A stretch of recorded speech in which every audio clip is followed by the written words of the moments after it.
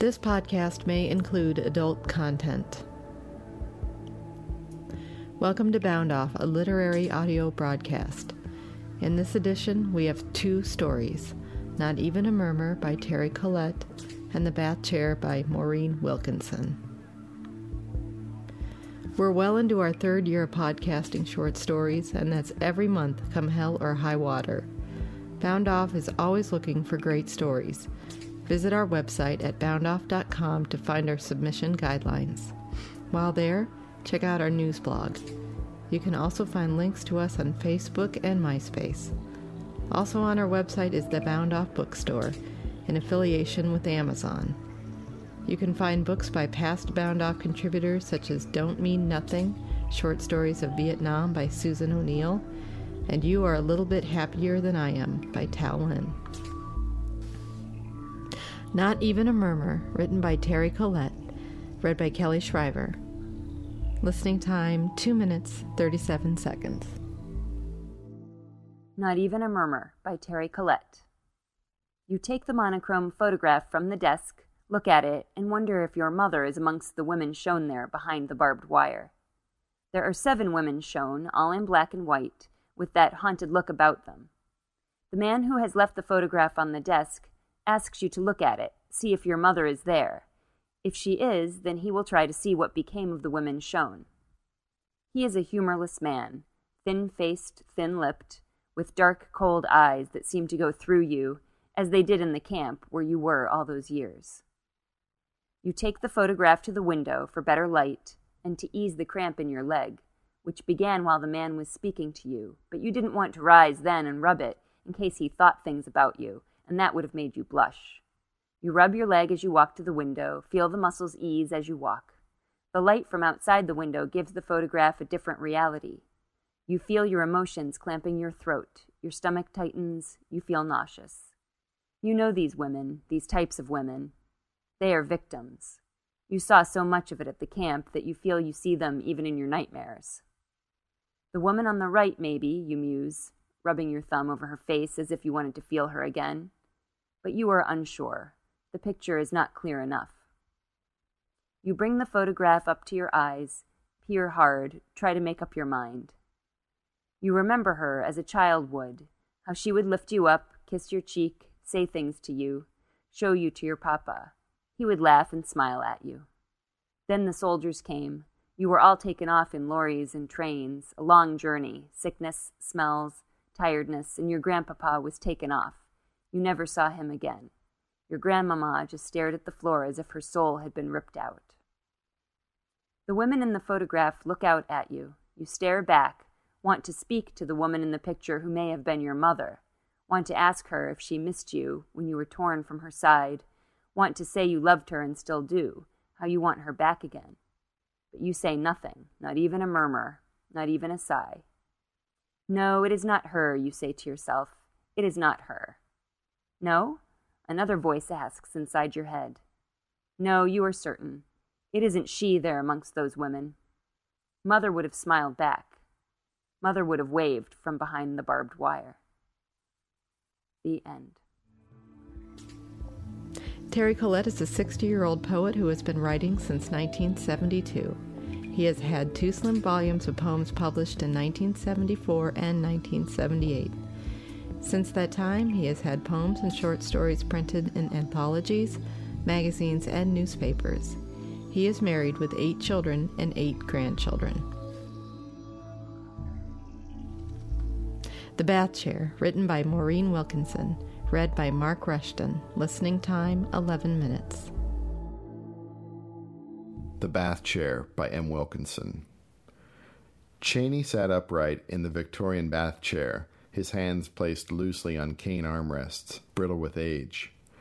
His head lolled sideways onto a thin shoulder, and his labored breath whistled like rustling leaves through flattened nostrils. Cheney's dark eyes stared impassively through the open doorway of the derelict house. Gus had dragged the chair up from the basement many months before, and placed his brother's broken body in its depths. Outside on the veranda, ivy wrapped tenacious stems around the supporting balustrades. Green-fingered shoots probed broken windows, crept over sills, explored the walls of empty upper rooms. Frayed wire hung from the light fitting, and rotting floorboards bared jagged teeth. Daylight flooded through the broken roof in scraps of late summer brightness.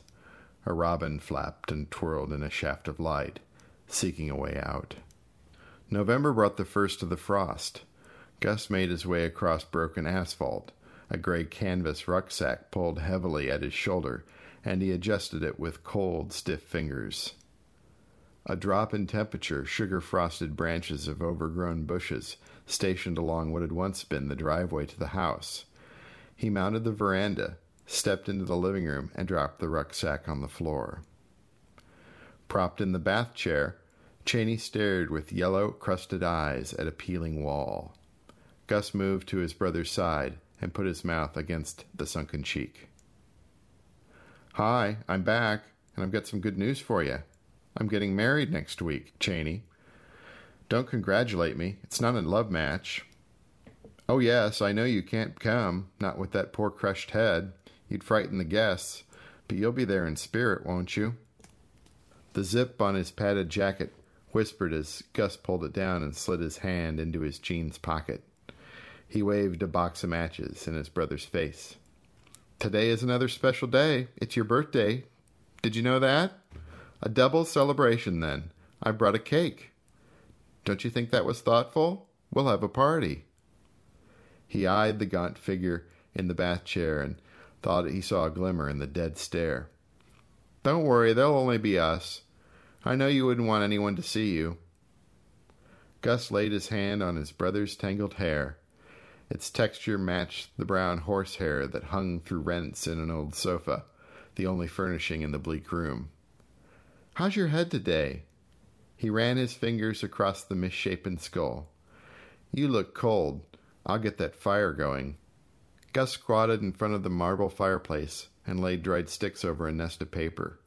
He struck a match, poked it into the base, and it flared immediately. The sticks crackled, and smoke spiraled up into the wide chimney breast. "There you go. Now I'd better bring in some more wood. You won't go away, will you?" A light flurry of snow coated the steps of the veranda and lay across the neat wood pile stacked against the side of the house. He gathered a few logs and frowned as snow slid from the surface and soaked the front of his shirt. Gus shivered and hurried back inside. With the fire underway, the young man crossed the room, turned the bath chair away from the wall, and pushed it up to the fire. He cocked his head to one side and rubbed his hands together. "Right, let's get out the birthday cake."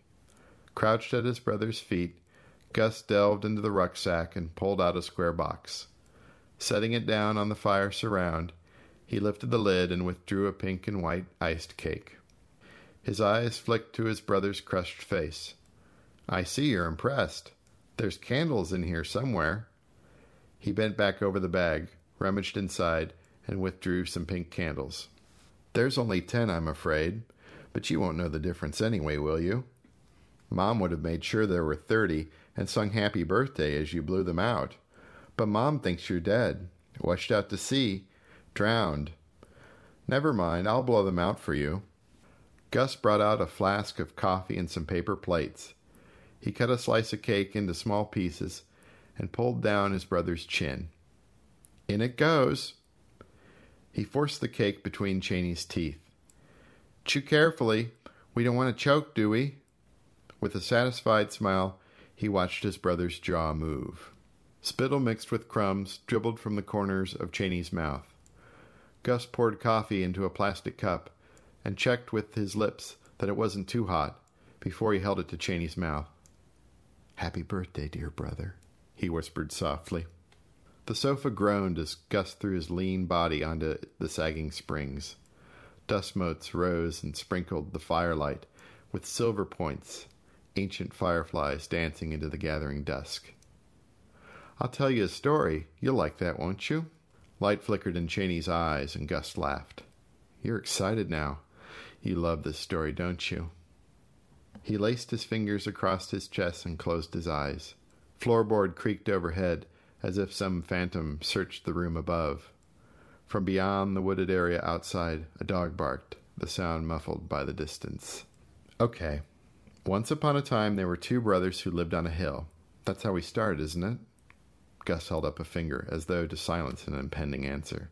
One was shy and quiet. Nobody really noticed him. The other brother was friendly and outgoing, but he could be very naughty, and yet everyone loved him.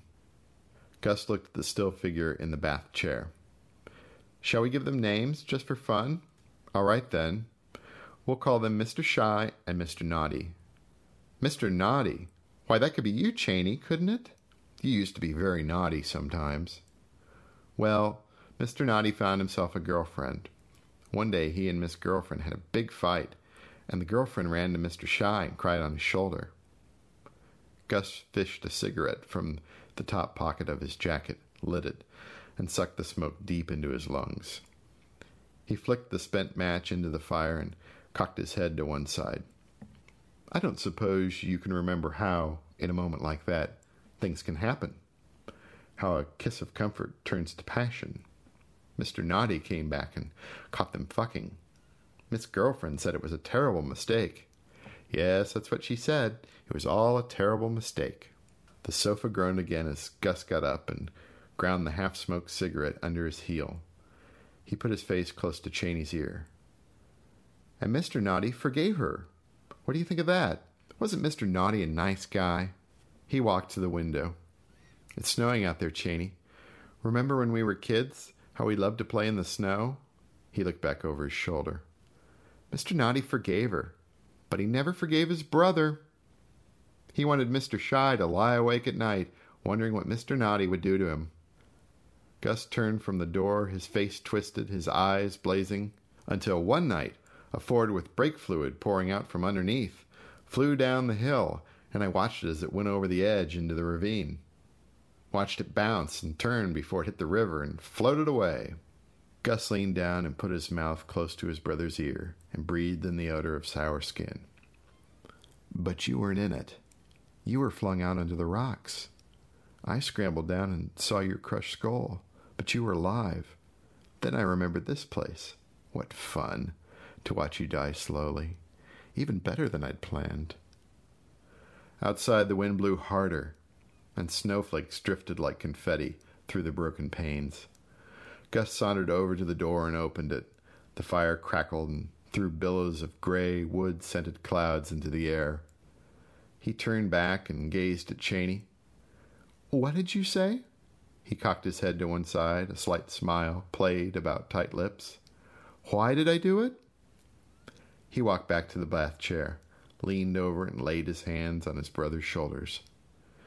It wasn't just about the girlfriend, although she lied when she said it was a mistake. You should have heard her groan and call out for more. I wouldn't call that a mistake, would you? No. And this'll make you laugh, Cheney. I was sick of hearing what a wonderful brother I had. How clever and how charming he was. Gus gave a short laugh, and rage spilled into his voice. You aren't so damn charming now, are you? Gus grasped the handle and tipped the bath chair. He wheeled it awkwardly over bare, uneven floorboards. The chair squeaked and clicked in protest as the handle, unguided, swung to the left and jammed into the doorway. Fuck. Gus muttered under his breath and pulled the chair back. His jaw tight with irritation, he maneuvered it through the open door and bumped down the veranda steps. Cheney slid forward.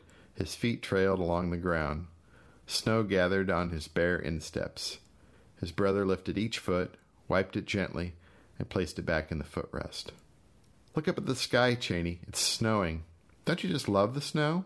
If you weren't a veggie, we could play snowballs. Oh, by the way, I forgot to tell you, it's your girlfriend I'm marrying.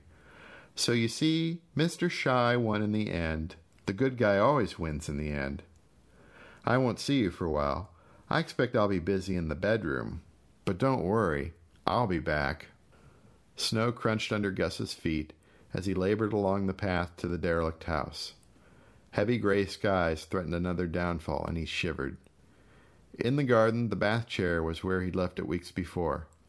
Cheney sat upright, a white figure hidden beneath snowflakes. Gus removed his mittens and wiped the snow from the blue face. Snot icicles hung from Cheney's nose. Dead eyes gazed out at him under eyelids frozen half open. Gus stepped back and scrutinized the snow-covered remains of his brother, and a smile lifted the corners of his lips. "Oh, Mr. Naughty, how nice! You've made a snowman!" The end. Maureen Wilkinson lives in the United Kingdom. She has been told she has a warped sense of humor. It is when walking her German Shepherd her mind travels its own strange paths. Thanks for listening to Bound Off. Copyright Bound Off and the respective authors. All rights reserved. Visit our website at boundoff.com for more information.